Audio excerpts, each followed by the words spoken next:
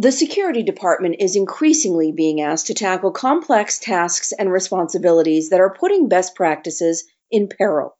So, where do we go from here? Hello, I'm Joan Goodchild, Director of Multimedia Content with Information Security Media Group. And according to Greg Toohill, a security veteran who recently served as the first CISO in U.S. history, the answer to tackling complexity lies in awareness training. Toohill, who is now president of Sixtera Technologies, joins us today to discuss awareness training. Welcome, Greg.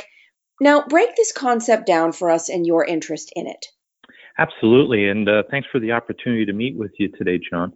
You know, as we take a look at all the tasks that we're giving our personnel when it comes to information technology, it's becoming an increasingly complex environment where we're asking, for example, system administrators to speak multiple languages, to work on dozens of different devices, each with their own subtle nuances.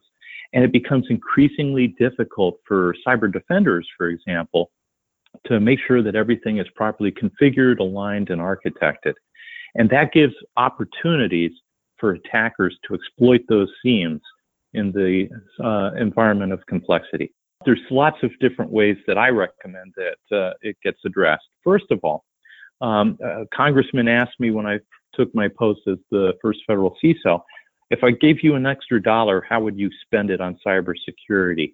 And I told them I would spend that extra dollar on better training my people, which kind of surprised the congressman because he thought I was going to go buy the latest gizmo that's out there. I find that a very well-trained, well-informed workforce is better prepared to help organizations buy down their cyber risk. And when you say training, who do you train? The security department or the user? Well, and that's an excellent question as well, because most folks would default to saying, well, hey, those folks on the technical team need to be better trained.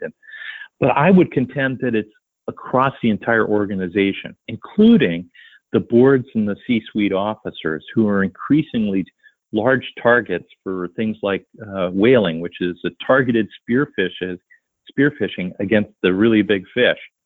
Everybody has a stake in cybersecurity, and I would contend that everyone is on the cyber front lines, both at the home and in the office.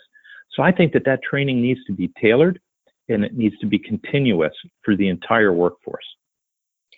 How do you put those dollars to best use? And what do you emphasize? What are some emerging threats that should be addressed in training? As a retired Air Force general who used to command the Air Force's cyber training organization, I found that you have to continuously train. And the best way to train, we found in the military, was through such things as drills, through tabletop exercises, and from formal exercises.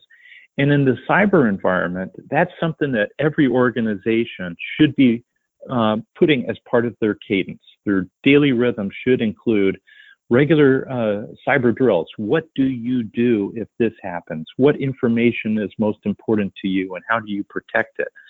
What do you do on your really bad day? What kind of public messaging do you have? How do you maintain the confidence of your prospective investors, your current investors, the regulatory environment, et cetera? The best organizations are those who practice. And the old football coach from Notre Dame, Knute Rockne, said, practice makes perfect.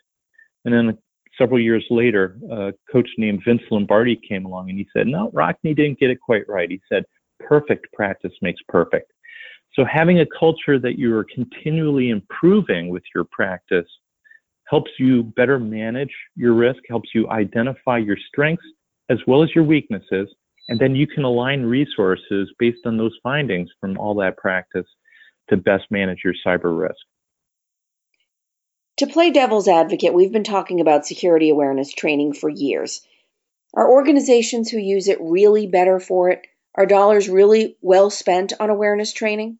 That's one of the hotly debated questions right now. And I find that the one and done training where you do it like annually and just when you onboard, I find that increasingly ineffective. I find that the world-class organizations who do have heightened awareness are doing continuous awareness training. They're implementing such technologies and psychologically proven effective techniques such as gamification that are doing pen testing and spear phishing drills where they themselves go into the organization and practice spear phishing to heighten awareness and show the employees where those threats are and to better buy down their risk. Those organizations that do continuous awareness as opposed to one and done are the ones that are, one, more effective, two, are happier with the results, and three, produce stronger, more resilient organizations. So I agree with those who say that the current method of awareness with that one and done annual requirement, that's not what I subscribe to. I think the continuous awareness training gives you a better return for your investment and makes you a better organization. As we head into 2018, where do you see this evolving and changing? As I take a look at cybersecurity, I believe that it is a combination of people, process, and technology. And as I look at 2018, I see several different things. First of all, from a people standpoint, I encourage all of our listeners to make 2018 the year of the exercise. Get out there, work across the organization for drills, exercises, tabletop exercises, and the like to harden the workforce. From a process standpoint, you're going to see a lot of benefits from those exercises as you see those strengths and weaknesses revealed, and then you make those informed cyber risk decisions at the right level. And then finally, from a technology standpoint, it's really an exciting time from a technology standpoint as we're seeing some 21st century technologies coming forward, such as software-defined perimeters, microsegmentation, zero trust models, and the like, where we can change the equation on how we build and design the technological backend that supports and fuels our national prosperity as well as our national security. I also would say, as we take a look at all three of those elements, people, process, and technology, we as a people need to be very sensitive as to the value of our information, and we need to guard our privacy. Too often we see people freely giving up their information. Information has value, and we need to guard our privacy, civil rights, and civil liberties when it comes to the cyber realm. So I'm seeing 2018 as a very good year from the standpoint of all three, people, process, and technology. It's time for us to move forward together to embrace the potentials that 2018 has. Greg Touhill, thank you for joining us today. Thank you, Joan. I appreciate you having me on board today.